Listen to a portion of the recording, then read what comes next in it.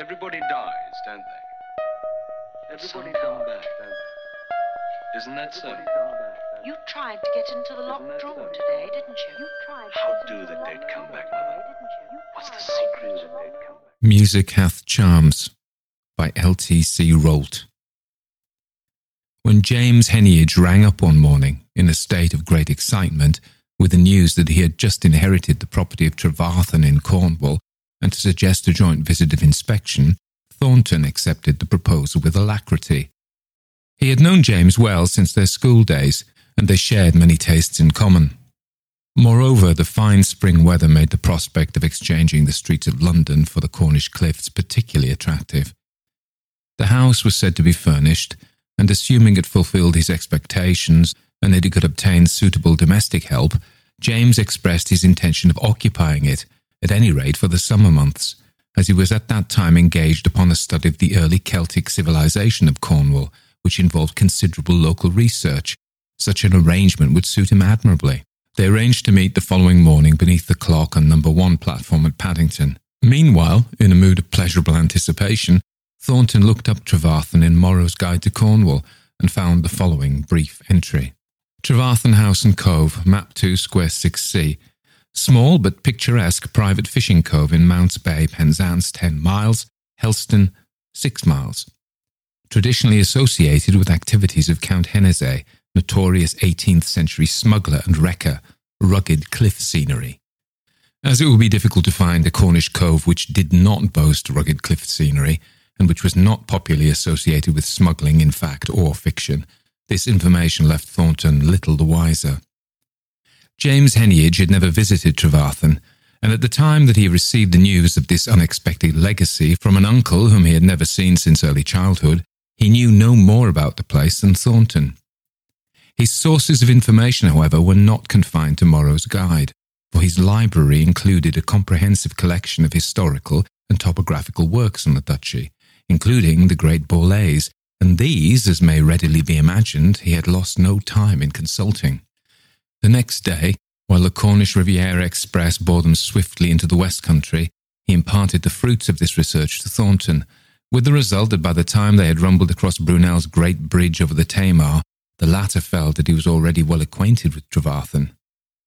The house stood on the shoulder of Carnzown Head, its windows looking across the Gulf of Trevarthen Cove towards the arc of Mounts Bay. It was a massive building of Cornish freestone of indeterminate date, which was believed to occupy the site or to incorporate portions of 2 previous dwellings. In fact, one authority advanced the theory that the first building at Trevarthen was a Celtic dun or cliff fortress similar to King Arthur's castle at Tintagel. This, however, was purely speculative, for the recorded history of the place began with the Trevarthen family. Minor Cornish gentry who held the estate for many generations and played only a small part in the great events of their day, their history seems to have been in no way remarkable.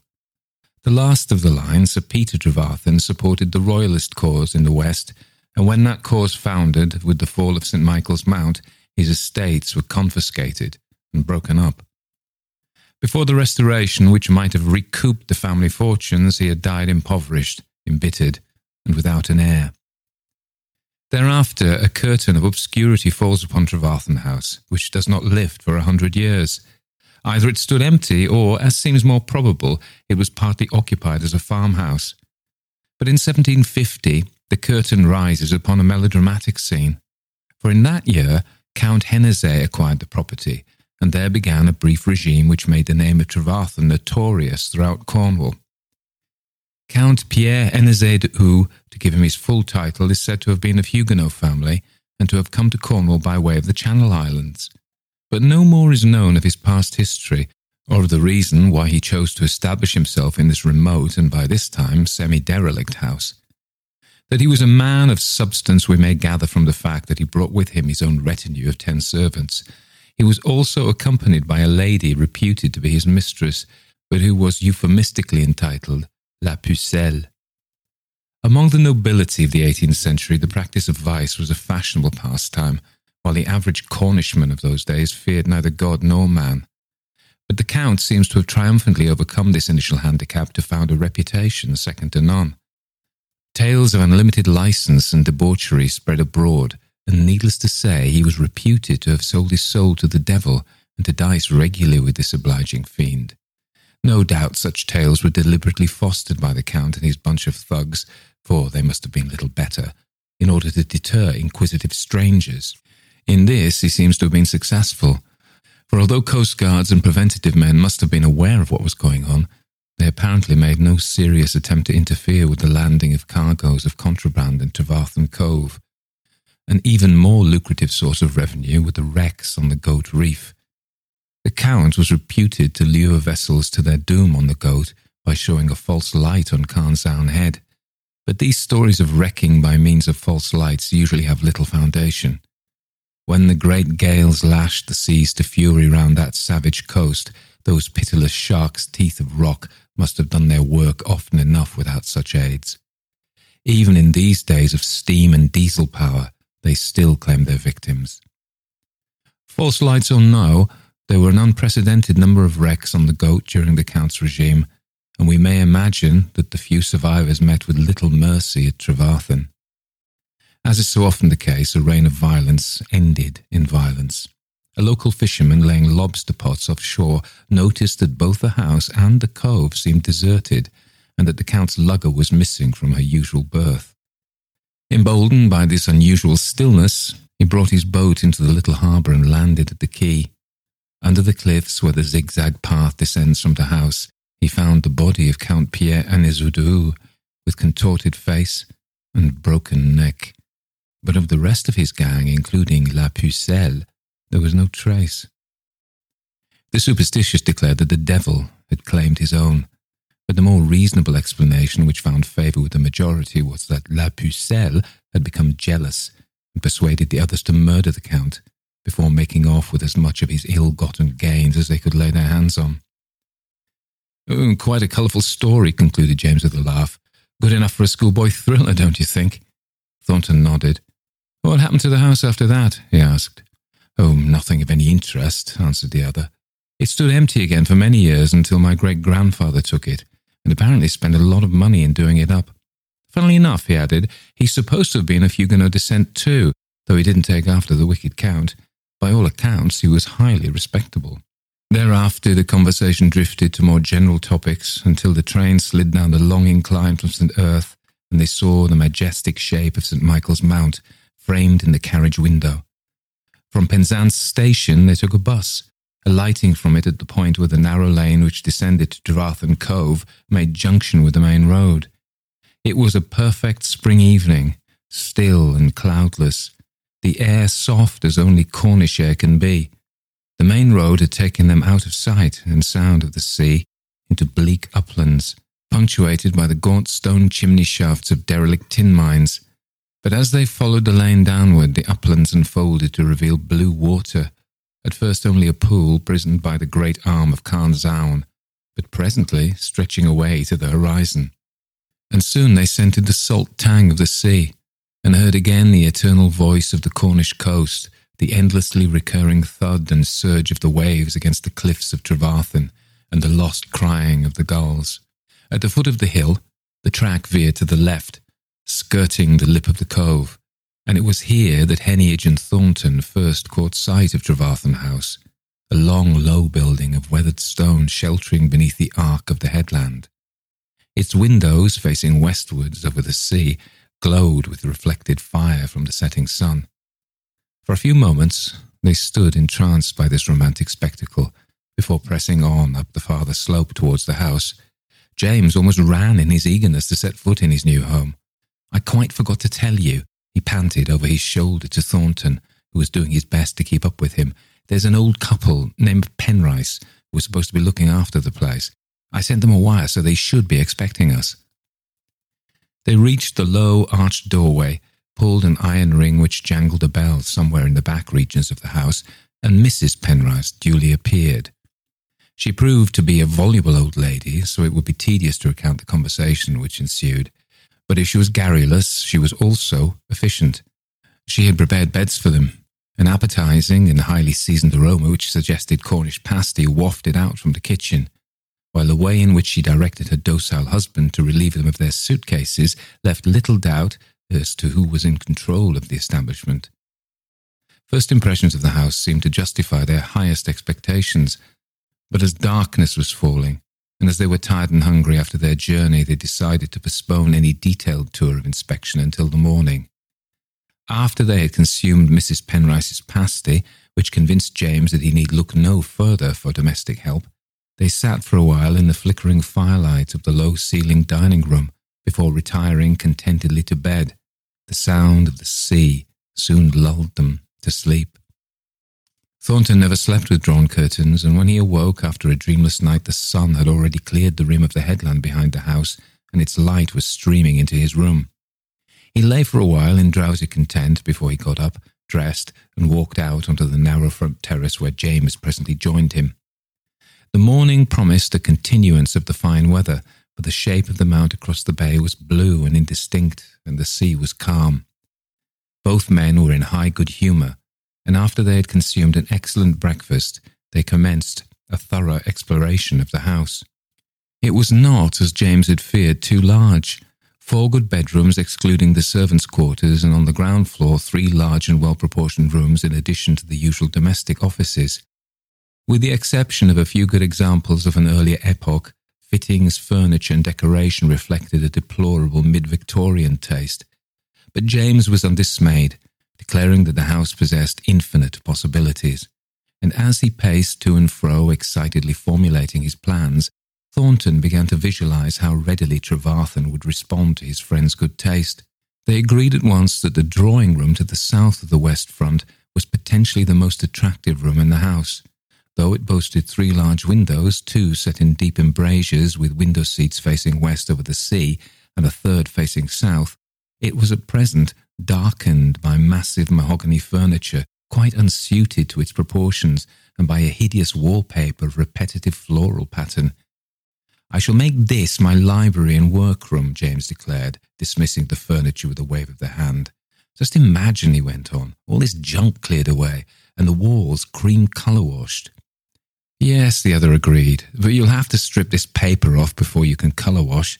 If I know anything about old houses, it's probably about 15 layers thick."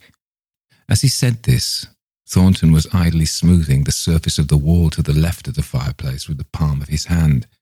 In doing so, he made a discovery that he was afterwards destined most bitterly to regret. His fingers detected and followed a slight symmetrical irregularity in the surface of the wall beneath the paper. He felt, and then felt again. "I say," he asked eagerly, "got a knife on you?" "Yes," said James, coming across the room and taking out a pocket knife. "Why?" Thornton took the knife and opened the blade. "Unless I'm much mistaken," he answered, "there's a cupboard behind here. Mind if I cut the paper?"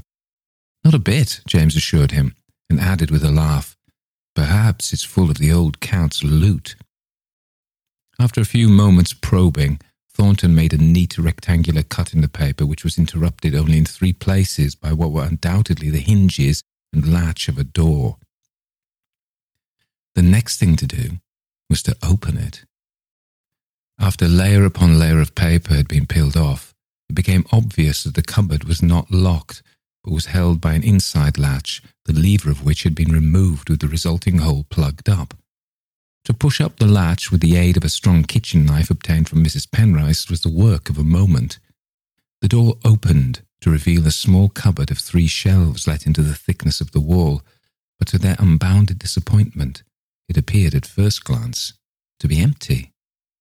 "Wait a minute, though," said Thornton, stooping to peer into the dark lower shelf. "What's this?" He thrust in his arm and dragged into the light an oblong wooden box about the size of an average deed box. It was beautifully made of oak, with elegant brass mounts. "Aha!" exclaimed James exultantly. "The treasure! What's the betting? Diamonds, doubloons, or only the missing will?" They carried it into the light and set it down on the table by the window. The lid opened quite easily, and then, after their high expectations, both men burst out laughing at the incongruous nature of their discovery, for it was a musical box. Closer inspection, however, revealed that this was no ordinary musical box. It operated upon the normal barrel and pin principle, in this case the barrel being of wood studded with brass pins. But instead of striking the usual comb, These pins opened the valves of a set of little organ pipes which are supplied with air by a diminutive bellows worked from the barrel spindle by a crude form of cam action. The barrel was rotated externally by a neat S-shaped handle, which was at present detached and lying snugly in a compartment at the side of the case. It was, in fact, a miniature version of those barrel organs which were widely introduced into village churches towards the end of the 18th century. Most musical boxes exhibit, on the inside of the lid, a list of the tunes which they play, but in this case there appeared a contemporary engraving in mezzotint which occupied the whole surface of the lid, and which was even more remarkable than the instrument itself.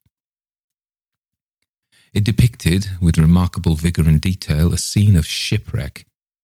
Under an ominous sky, and amid mountainous seas, a tall three-masted vessel was rapidly breaking up on the rocks beneath towering cliffs.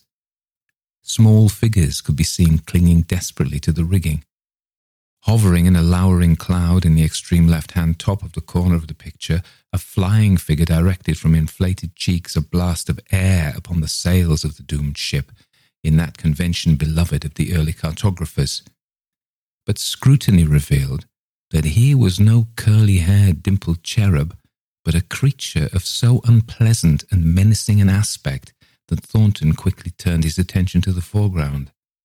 But here the artist's singular and grotesque imagination was displayed with equally skillful and disquieting effect. Upon a narrow strip of beach out of reach of the waves, a group of figures, seen in black silhouette, appeared to be dancing before a fire. Finally, upon the cliff top, directly above, were two more figures. Of these, one was a tall man who stood at gaze, apparently dispassionately regarding the scene below. The other, a shorter figure, stood, or rather crouched, close beside him. The artist had not accorded this last figure the same precision of treatment and attention to detail which characterized the rest of his work. Its vague and shadowy outline failed to suggest a human shape, yet after careful examination, Thornton came to the conclusion that if he were to be confronted with the choice of two such evils, he would rather encounter the monster of the air than this creature on the cliff. The engraving was unsigned, but along the margin was an inscription, the significance of which Thornton could not comprehend. It ran, "Har, har, hu, hu, danse ici, danse là, jouez ici, jouez là." "Well, what do you make of it?" asked James, who had been leaning over his shoulder during this examination. Thornton raised his eyes from the picture and looked out over the calm sea beyond the window for a few moments before replying. "I think," he answered slowly, "that it's a most unpleasant thing. I don't profess to understand what it all means, but if you'll take my advice, you'll pitch it over the cliff." James looked at him in astonishment. "My dear fellow," he expostulated.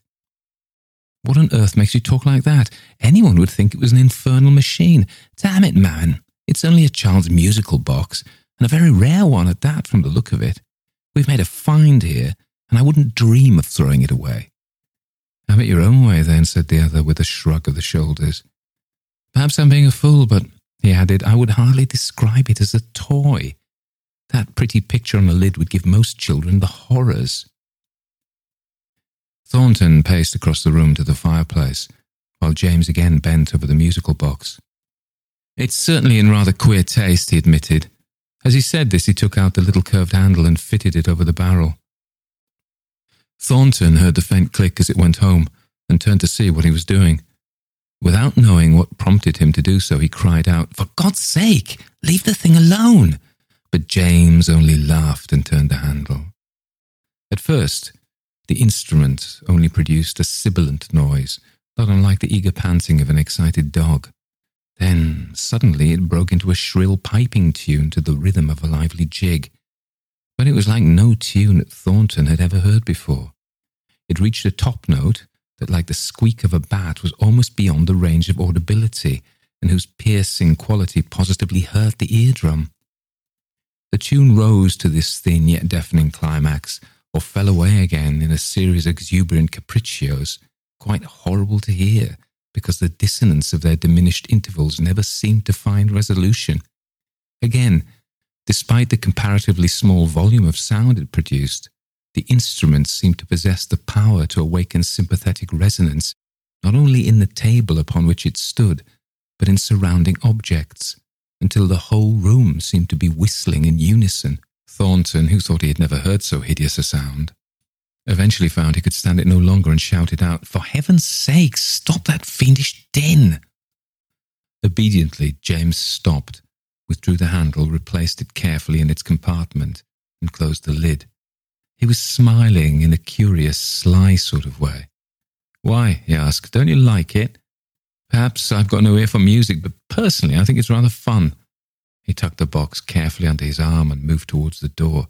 "Well, I think it's horrible," said Thornton bluntly. "Where are you going with it, anyway?" "I'm taking it up to my room," the other answered. "I'm not going to give you the chance to smash my musical box when I'm not looking." "I wish to hell I could," Thornton muttered as James disappeared up the stairs.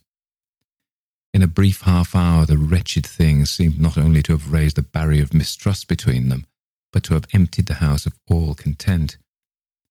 The happiness of yesterday, and even the pleasure and excitement of the morning, already seemed to have receded into a remote past. With difficulty, Thornton tried to analyse his feelings.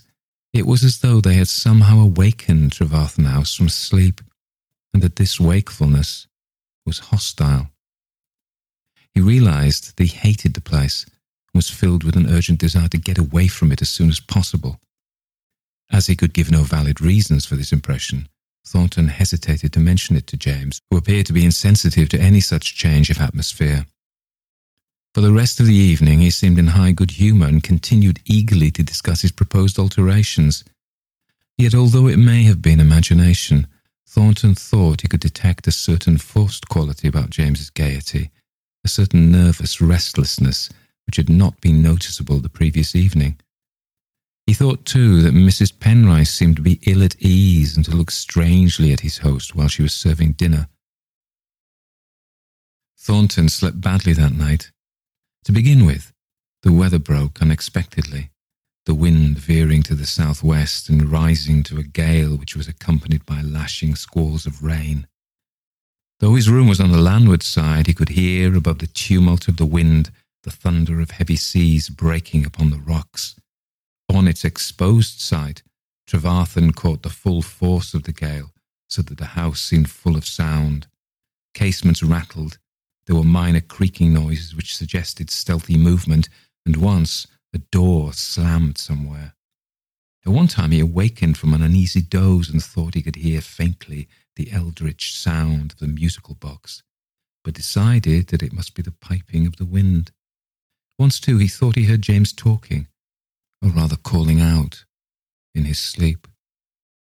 By the time dawn broke, a grey, reluctant dawn of flying cloud, Thornton had finally resolved to leave the place as quickly as he conveniently could. James came down late. He looked pale and distracted, and yet, in a queer sort of way, rather smug, as though he nursed a secret joke. In response to his friend's inquiry, he protested that he had slept well, though Thornton noticed that he seemed reluctant to look him straight in the face. The barrier of reserve which had come between them now seemed to have grown insurmountable. Yet Thornton doubted his ability to excuse his premature departure convincingly. It was a measure of the change which had come over their relationship that he found it necessary, on the pretext of posting an urgent letter, to send himself a telegram from the post office in the neighbouring village. It arrived while they were at lunch. Though he made polite protestations of disappointment at the news of his friend's imminent departure, James made no attempt to dissuade him. In fact, Thornton thought he seemed secretly relieved. He even helped to speed his parting guest by looking up timetables. "There's a bus from the corner," he announced, "which connects with the 8:40 night sleeper from Penzance. That'll get you into town in time for your appointment in the morning." That evening, as he stood on the doorstep bidding goodbye to his host, Thornton's conscience smote him at the thought of his precipitate desertion. While nothing would have induced him to change his mind, he felt guilty and uneasy at the thought of leaving James alone at Trevarthen. But, illogical though it was, this feeling of uneasiness could be associated with nothing more tangible than a musical box. "I know you think I'm a fool," he said diffidently, as he took James's hand, "but do take my advice and get rid of that musical box. I couldn't tell you why. I just don't like it. But it was no use. James only laughed. Nonsense, my dear chap, he exclaimed, and then quoted mockingly, ha ha hoo hoo, danse ici, danse là, jouez ici, jouez là. As he did so, he executed a little capering dance on the doorstep in time with the words, and then giggled.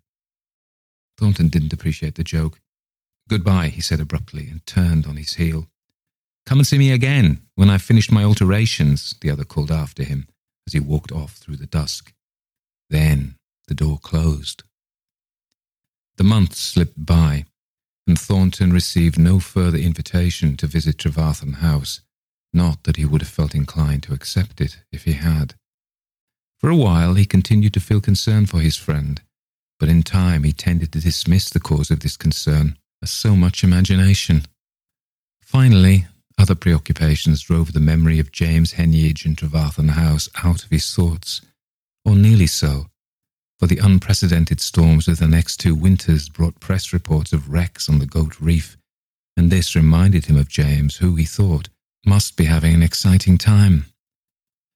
3 years passed before one summer's evening we again find Thornton descending the lane to Trevarthen Cove.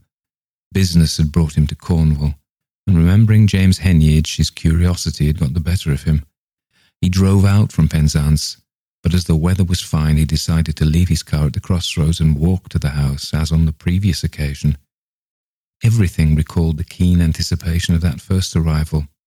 The sound of the sea in crescendo as he descended the hill, the cliffs of Carnzown, and there, as he turned the corner, Trevarthen House. As he approached the door, he realized that his previous impression, which he now most vividly recalled, had not been due merely to imagination. Why he knew this is difficult to say, but his instinctive impulse was to turn back the way he had come, so that to advance to the door and pull the iron bell ring called for a considerable effort of will. His summons was answered not by the reassuring figure of Mrs. Penrice, but by a soft-footed and obsequious manservant who ushered him into the room where he had made his discovery. "The master will be with you in a few moments, sir," he said, speaking with a slightly foreign accent and with a curious emphasis upon the word master. Thornton looked around the room. James had certainly transformed it, though his taste seemed to have altered considerably.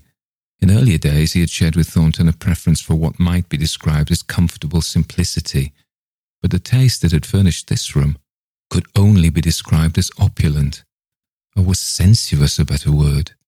Walls fitted bookcases, and the deep pile carpet were of pale greyish-green colour, which was certainly an admirable foil for the rose-velvet coverings of the luxurious sofas and chairs and the magnificent brocade window curtains.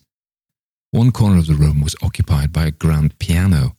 The cupboard beside the fireplace, which he had discovered, had been converted into a small embrasure. The door had been taken off, the interior painted in a shade of colour slightly darker than the walls and cleverly illuminated by concealed strip lighting. In it reposed the only article in the room which he recognised, the musical box. It was highly polished, and the brass mounts gleamed in the light. The blazing fire made the room almost uncomfortably warm, while there was a faint, cloying scent in the air, not unlike incense, or perhaps some sort of potpourri. As is the way with book lovers, Thornton ran his eye along the bookshelves to discover that James's literary taste had changed no less. As is the way with book lovers, Thornton ran his eye along the bookshelves to discover that James's literary taste had changed no less markedly. He noticed the works of the Marquis de Sade and de Lancre, Glanville's Sadokismus Triumphatus, Sinclair's Satan's Invisible World Discovered, and various other obscure works of which he had never heard, bearing such titles as Demoniality or Éloge des démons et sorcières. He turned for relief to the walls, but found there evidence of an equally unhealthy preoccupation. Reproductions of engravings by Albrecht Dürer, including the celebrated The Night, Death, and Satan, The Temptations of Hieronymus Bosch, a small painting by Fuseli, and a drawing of Beardsley's from Under the Hill. On the wall between the windows which faced the sea hung a single painting in oils of the Surrealist school. At the first quick glance it appeared to be an ordinary seascape, an expanse of sea stretching to the horizon with rocks in the foreground. But closer inspection revealed that these rocks were of strange shape. In fact, Thornton began to doubt whether the huddled forms upon the beach were rocks at all. He was examining this picture intently and was rapidly forming the conclusion that it was probably the most unpleasant thing in the room when someone chuckled softly, and he swung round to discover that James had come noiselessly into the room and was standing close behind him. He had grown paler and thinner since he had last seen him, and his eyes were very restless. "Hello, Thornton," he said, extending his hand. "Glad to see you. What do you think of it?" he went on, nodding towards the picture. "Don't you think it's rather nice? It's a bit of La Pucelle's work." "La Pucelle?" Thornton repeated, mystified, and the other laughed. "Oh, that's only a nickname, and just my little joke in the tradition of the house. Her real name is Jean. You'll meet her in a few moments." While he was speaking, Thornton noticed that his friend had acquired some peculiar, nervous mannerisms of speech and gesture. At the same time, however, there was something smug and self-satisfied about him, as though he still harboured some secret joke. Yet James seemed genuinely pleased to see him. "I am glad you came," he averred with apparent sincerity. "Sit down and have a drink. Sherry, you'll stay to dinner, of course." He took a heavy cut-glass decanter and 2 glasses from the shelf below the bookcase. "My word," said Thornton as he sipped his drink. "Where did you get this? I can't buy sherry like this in London." The other giggled and looked sly. "You shouldn't ask such questions in Cornwall," he admonished. "But as a matter of fact, I'll tell you, we have to thank the Goat Reef for this. You may have read in the papers last winter about the wreck of the Santa Maria. She was bound from Portugal to Dublin, but she got blown hopelessly off her course. A good many of the barrels were broached, but we managed to save quite a few. Sounds like the good old smuggling days, doesn't it? But when you live on the Cornish coast, you soon learn to keep a sharp eye on the beach." He giggled again, rubbing his hands one over the other. "Oh, yes, I'm quite deeply indebted to the Goat Reef." Thornton didn't care for the way he said this, and there was an awkward pause which was broken by the opening of the door. "Here's Jean," James exclaimed, and the 2 men stood up. "Jean, this is an old friend of mine, Tom Thornton." The girl, who was standing on the threshold of the room, inclined her head and smiled. She was tall and of a pale but perfect complexion, which contrasted strikingly with a pair of unusually large dark eyes and a mass of black curls which clustered closely about her head. She wore an elegant, long-skirted dress which suggested the style of the Second Empire, and as she advanced towards him, moving with superb grace and assurance, Thornton thought she was the most striking woman he had ever seen. Striking, and yet in some indefinable way, repellent. He realized that she bore an almost uncanny resemblance to the woman in Fuseli's evil little painting which hung behind his chair. She was doing her best to put him at his ease, talking in a soft, low-pitched, slightly husky voice, and emphasizing her words with expressive movements of the hands which seemed to belie her perfect English. But she only partly succeeded, for her hands absorbed most of Thornton's attention. He found himself gazing at them in much the same way as a rabbit stares at a stoat. They were exceptionally long-fingered, and they were bare, except for one large and curiously wrought intaglio ring which winked in the firelight. The almond-shaped nails were lacquered the colour of blood. Her presence seemed to heighten the oppressive atmosphere of the room, and Thornton felt mightily relieved when a gong summoned them to dinner. It was an excellent meal, efficiently served by the same soft-footed manservant who had admitted him, but Thornton did not enjoy it. His host and hostess made themselves very agreeable, but their talk somehow seemed to have that forced quality of adults speaking to a child, while the glances which he intercepted suggested that they shared a life of which he knew nothing. He felt no desire to be enlightened. At one period during the meal there was an interruption. Something, a large dog presumably, snuffed and scratched at the door. James called out sharply some unintelligible word, and there was silence. Afterwards, as they sat over coffee and liqueurs in the library, James suggested that Jean should play for them. She complied readily, and sitting herself at the grand piano, began to softly play some slow, sensuous piece which Thornton couldn't identify, but which reminded him strongly of Debussy's L'après-midi d'un fond. It was obvious that she was an extremely competent pianist, yet Thornton decided that he liked her playing even less than her painting. While the voluptuous languor of the music seduced his senses, there was yet some nightmare quality about it, which revolted his reason. Like everything else in that house, it was beastly, and that, he thought, was the only word for it. It was not merely that James had become a voluptuary. That he could easily understand and excuse, even though he might regret it. Intuition told him that there was something much worse than that. He suddenly knew that he could not bear to stay a moment longer. He got to his feet, apologizing for his rudeness and muttering something about having no key to his hotel. As the front door closed behind him and he felt the cool night air in his face, he experienced an indescribable sense of relief. He set off at a brisk pace, resolved that nothing would induce him to visit Trevarthen again. But when he reached the corner, he turned to take a last look at the house. As he did so, the front door opened and a figure, which he recognized to be that of James, was sharply silhouetted against a rectangle of light. He seemed to be peering out as though looking for something or someone. And then he saw dimly visible in the light from the windows that this unknown someone was in fact moving to meet him. Something about its shape and the way it crouched was very familiar to Thornton, and he confesses that at this point he turned and ran, nor did he stop running until he reached his car.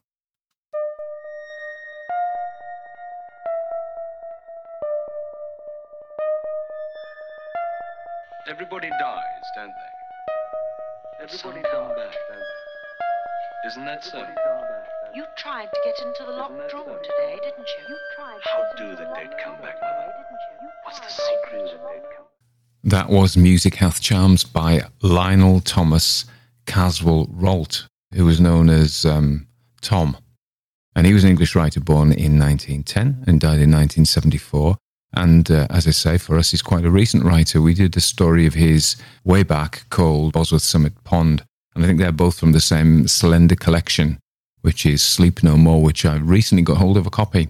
The first one, Bosworth Summit Pond, had been anthologized, but this, although this has good reputation, I couldn't find it anywhere, so I had to buy a book, which is no hardship, to be honest, because I buy a lot of books.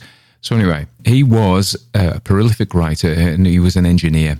And you see that in the stories he writes, they're all about, he's very keen on canals and steam engines and things like that. He wrote a biography of Isambard Kingdom Brunel and one of Thomas Telford, two very famous engineers from the Victorian period. He liked vintage cars, heritage railways. And with Robert Aikman, he started the Canal Restoration Trust and bought all the canals, not all of them personally, but, started the movement which reopened the canals for leisure use because they had been built during the Industrial Revolution as industrial waterways. During the Second World War, he went to work for Rolls-Royce and made Spitfire engines, the Royal Air Force's legendary plane. When we know something of Rolt's biography, we can see why the mechanism of the musical box in Music Hath Charms has got such a detailed description. You could almost build one from his description, so because he was very interested in engines and things and machines and stuff like that. So the story set, Music Hath Charms, is set in wild Cornwall. And Cornwall, because it's remote from where most people in Britain live, and it's got this romantic Celtic past, and it's rugged and beautiful, it's an absolutely perfect setting for a ghost story. And there are a number of ghost stories set in Cornwall, and I'm sure we'll do some more later on as we roll forward into 2021. So Cornwall has a history of smugglers and wreckers, and this is the background to the story. And it's I don't know if you've read any Daphne du Maurier, who wrote Rebecca and Don't Look Now.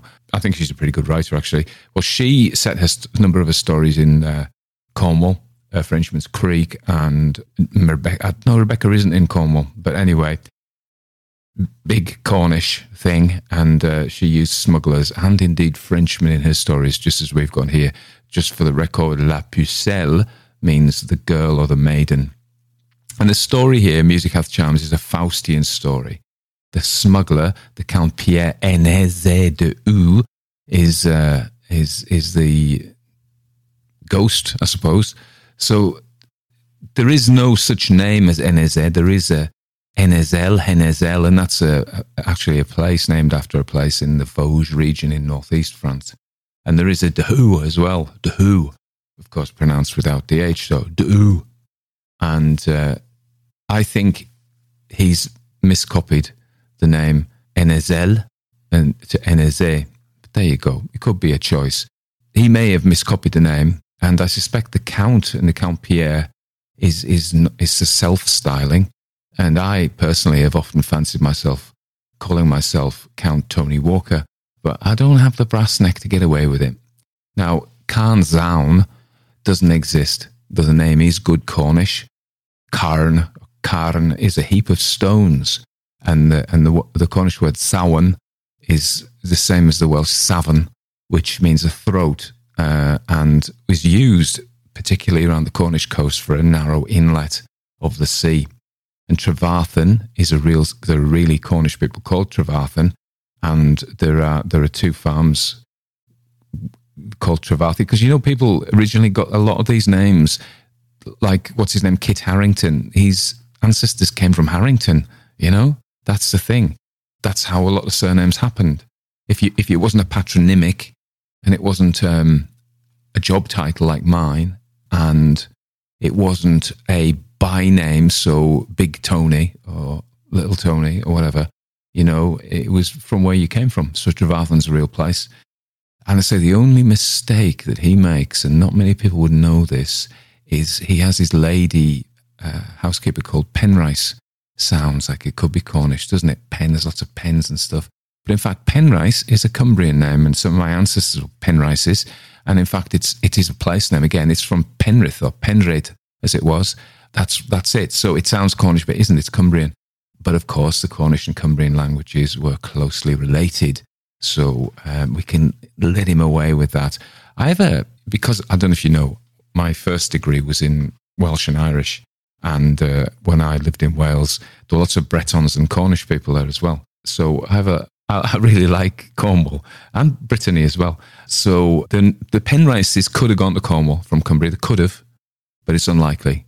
There were many Cornish came up to Cumbria when the mines were opened, the coal mines and the iron mines and the various other mines, because of their expertise as miners, but it didn't go the other way. And the fact that this is true is proved, because if you go to Keswick today, you'll see there are two Cornish pie.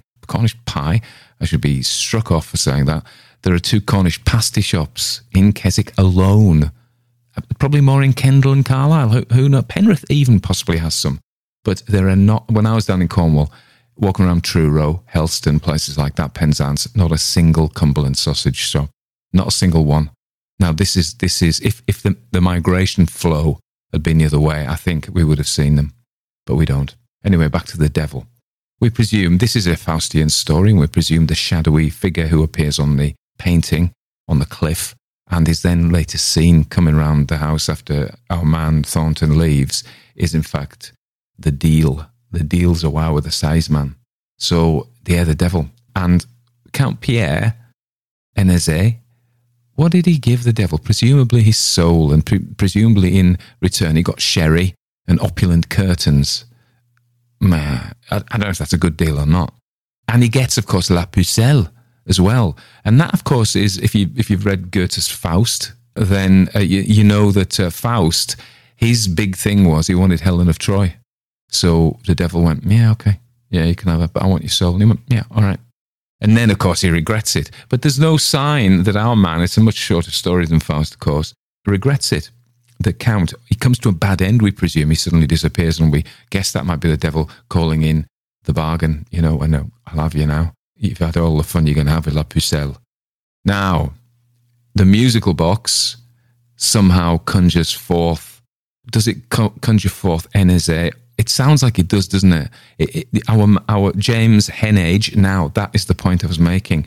Maybe he got the name Henezel, and he thought, I want it to be more like Henage, which is a weird name. I've never heard of that. And he puts them together. So maybe it's to suggest that our man is a descendant, rather, of the Count Pierre de Henezé, or I don't know what else, or he's some kind of reincarnation or whatever. But he changes, doesn't he? He becomes inhabited and possessed. And this is a bit like, I don't know if you like Twin Peaks. It's a bit like Bob in Twin Peaks, isn't it? An inhabiting spirit. So, but he doesn't turn particularly evil. He just likes sherry. Although there is a hint he may have wrecked that boat to get the sherry. So maybe he did, maybe he is bad. It's a pretty gentle story. There's no bad ending. All there is the look over his shoulder and he sees the devil. But our hero, Mr. Thornton, doesn't come to any bad end, as he would have done if it was a horror story. So it's a fairly gentle story. And all he's left with is this disquieting image, which I'm guessing would stay with him to the end of his life. Yeah, La Pucelle, this Jean, who's spelt Jeanne in the story. And I'm like, well, I don't know how to pronounce that. Is it Jeanne? Is it supposed to be French? I think the implication was that it was French and that the manservant who speaks with a bit of a foreign accent, not a lot, just a bit, is French as well. And I guess the implication is that the whole ghastly court is reborn in Trevarthen. Trevarthen has its original inhabitant back. I don't know. I don't know. Maybe you have got a clearer idea about that, but it's a nice story. I think there's some nice descriptions. The storm that he lies awake in, and the description of the storm coming through the house and rattling stuff was really pretty good. I liked it. I do like it. It didn't scare me, but then not much does scare me these days. My daughter saw Mudman. She had like a sleep paralysis and she woke up and there was a mudman sitting in the corner of her room. Apparently, these kind of hallucinations are common with sleep paralysis. So, but she was a bit scared, but it hasn't come back. I said I'd come round and sort him out. You little mudman. I don't know how big he was. If he was a big mudman, I may have changed my mind. Anyway, I'm rambling on again. So I'm not going to even talk about the world outside these stories. It's too dismal. So let's just enjoy the stories. I hope you enjoyed Salome last time. I'm thinking of doing, anyway, I won't say because we don't know. I've got a couple in mind. I'm doing Dracula for the paid stuff. So if you like Dracula, I'm plodding on with that. I'm about to do chapter 4. I love Dracula. I'm really enjoying relating it, but of course it's exclusive. So if you want some exclusive, if you want to sign up to that, you can become a Patreon or you can sign up on Substack. Yep. If you don't want to do that and you'd just like to support me, then you can buy me a coffee through Ko-fi. And I'll put links in the show notes, and it's just basically ko-fi.com/Tony Walker. I think it's all one word, but you can find me there. So a cup of coffee would be much appreciated. Hope you're all well. Music by, actually, got to say, Hair in the Moon have got a new album out, and this is one of the songs from them called Under the Rose. And then after that, I've got Powers of Darkness by the Heartwood Institute. Okay, thank you very much.